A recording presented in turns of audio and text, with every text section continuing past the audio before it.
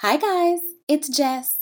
Welcome back, or welcome, to the Not Carrie Bradshaw podcast, where I discuss all things style, wellness, pop culture, and whatever else I feel like talking about from week to week. Today's episode is going to be a little bit more serious, a little bit more of a mental health check in for you guys. I had a death in the family recently and was not sure whether or not I wanted to make any content around it because that just feels exploitive or something. I don't know. Um, and honestly, when this happened, I felt like I didn't want to make any content ever again because suddenly what I do feels or felt really unimportant. Without going into details, one of my closest friends, who is like a brother to me, is my brother as far as I'm concerned, was killed a few weeks ago back home in Atlanta.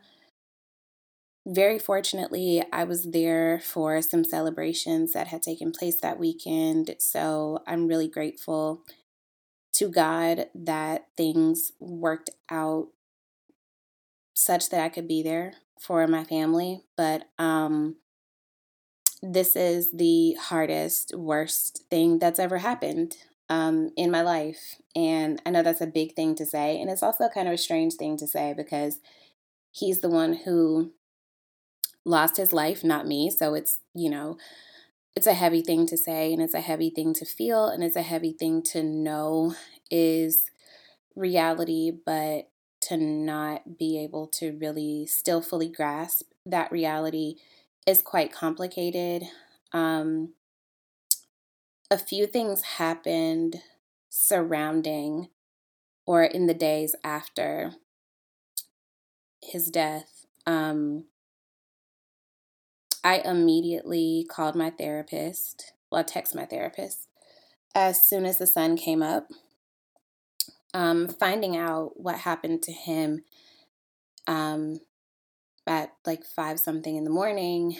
Um, and then everything that followed is the longest day of my life. I feel like I'm still living in that day. But as soon as the sun came up, I texted my therapist, like, SOS, I need you. So I thank God. I always thank God for my therapist, but especially during this time. And I talked to her quite a bit. Like, she earned the hell out of those copays. Um, And just as an aside, I'm so very grateful for humor.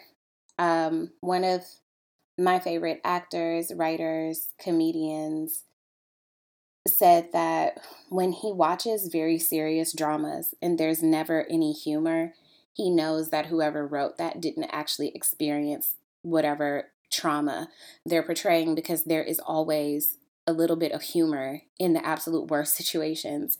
And for me, that was very true. The night that the night slash morning that this happened, I kind of was planning to have some company in my hotel room. I was hoping to. And just in case, I like actually put on like a nice kind of like loungewear nightgown kind of thing. So when I got the call to, come to where my family and friends were, um, I just, grabbed a jacket and ran out. And my friends told me days later they were so confused about why I was so cute at the crime scene. And I was just like, guys, that's really what I slept in. Like, I didn't plan a look for the scene. That's what I slept in.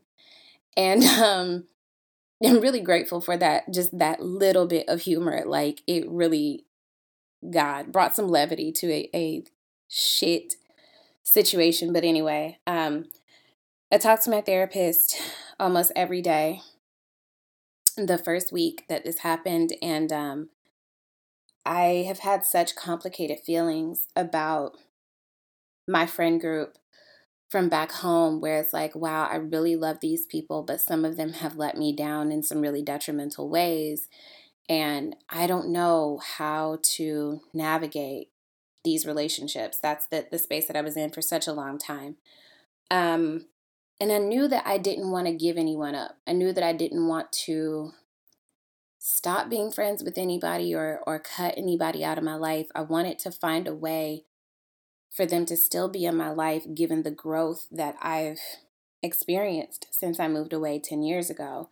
And it's very difficult to be an evolved version of yourself in a familiar place. And almost every time I visited home with the best of intentions, I would get triggered and I would have to get back to New York and not start over, but relearn myself again. And it was really hard. And my therapist was saying, maybe this is an opportunity for you to lay to rest along with your brother some of these traumas. Maybe this will be a transformative time for you to just let some of that pain go. And I thought about that, and she said, like, find a way to make this mean something uniquely for you. It's like there is no meaning here because this was a very senseless and unnecessary thing, but I guess, I could try. So I prayed on it and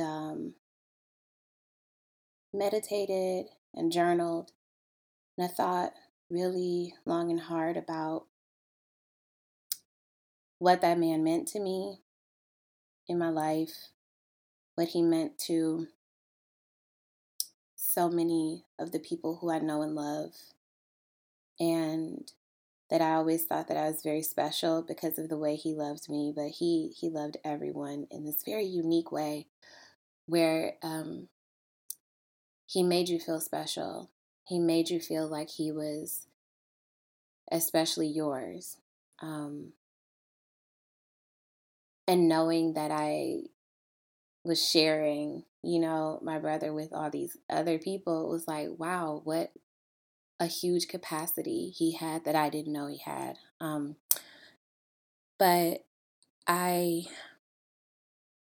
the coming days after that, I had this huge spirit of compassion and forgiveness that kind of came over me. And I recognized that the reason I keep getting triggered every time I visit home is because I don't actually want to let go of the trauma.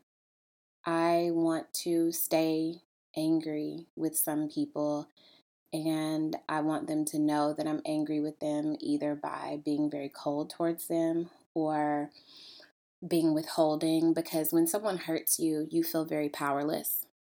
And it felt like the only way I could reclaim my power was to be angry and not speak and, almost go out of my way to like let the person know I am really angry with the way you treated me. Um, and it occurred to me that that's not actually hurting them, it's hurting me. That's actually holding me back because the person that I've evolved into isn't that person. That person doesn't want to hurt anyone because she's hurt. Um, and I thought to myself, what if I just try to actually forgive? What if I just truly believed that everyone's just doing their best? And sometimes people's best doesn't meet your needs or your expectations. And if you want to continue having those people in your life, then you meet them where they are, you adjust your expectations, and you forgive and you move forward. Because I just knew for sure that these are relationships that matter. There is so much, not even history, because I think history can keep us captive to people who are harmful, right? But there's so much love there that I just don't want to let go of. And I also realized that while I want so badly for everyone to acknowledge my growth, I really wasn't taking any steps to try to acknowledge anyone else's. Where I've made it known that like you were disappointing as a friend or as a partner or as a whatever in this way. and I want to hold you accountable for that. And this is what I need from my friendships. I wasn't really giving them the opportunity to be the friend that I said that I needed them to be. And I tried that. And I had some really vulnerable, meaningful conversations with some people. And they were actually receptive. They actually surprised me. And I got a level of validation that I didn't know that I needed. And I hate to say that, but I'm a human person. Sometimes we need to be validated. Like, if you didn't need a little bit of validation, you'd be a sociopath. So, um, and as much as I believe that closure is a single player sport, having those conversations and opening myself up to actually forgiving those people gave me a level of closure that I don't know if I was going to achieve on my own. And I just felt like a weight was lifted. It's like the things that I was holding on to in the wake of my brother's death just didn't feel important enough to hold on to anymore. And I really want to believe that that feeling that I felt was him. Um, I choose to believe that he was putting that spirit of compassion and forgiveness on my heart so that I could process this effectively with people who loved him the way that I loved him, and who love me. And I just recognize that relationships really don't require perfection. And this this is really hard. Um, so many people have been checking on me, and I'm so grateful for it. But it's also kind of overwhelming, you know. I feel really overwhelmed, and every moment is just going to be what it's going to be. Uh, it's like learning a new normal, you know. And today has been okay. I feel heartbroken. And I don't know if I'll ever not be heartbroken over this. I feel like it's just changed the way that I even view the world. Um, that there are people who devalue life so much that makes me so sad and so afraid and so anxious, to be honest. And I'm doing my best to process this, to be gentle with myself and with the people around me. And I'm going to continue making content because Dez paid for so much of the things that have made my content possible because he believed in me. Even if he didn't believe in me, he just wanted me to have everything that I needed to be okay. And he was always taking care of me. Always. And like, he paid for my logo. He actually kind of picked out this logo.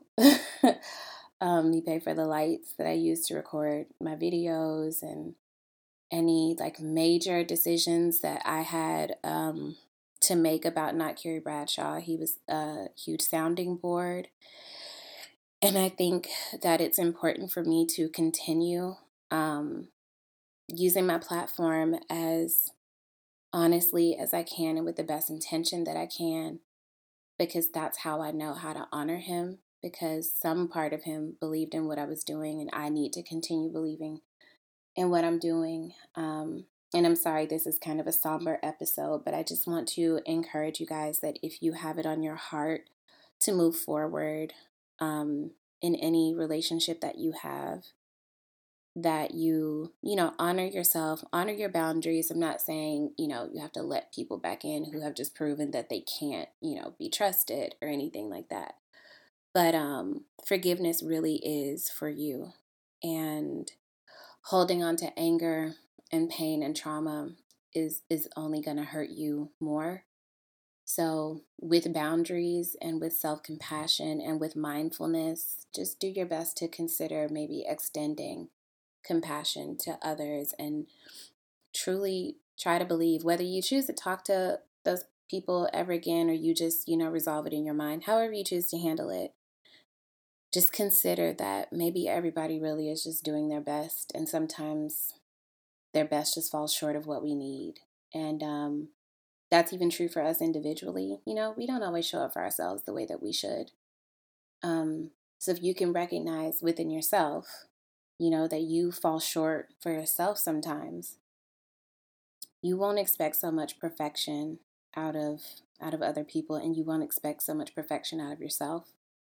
So that's all I want to say.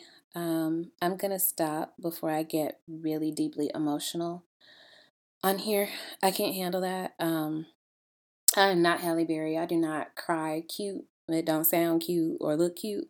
So thank you guys for listening. I have some exciting interviews coming up in the next couple of weeks. So stay tuned for that, and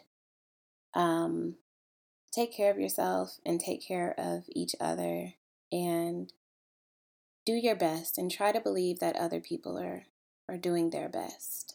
And do your best to show up for people when and how they need you. That's what Des was so good about.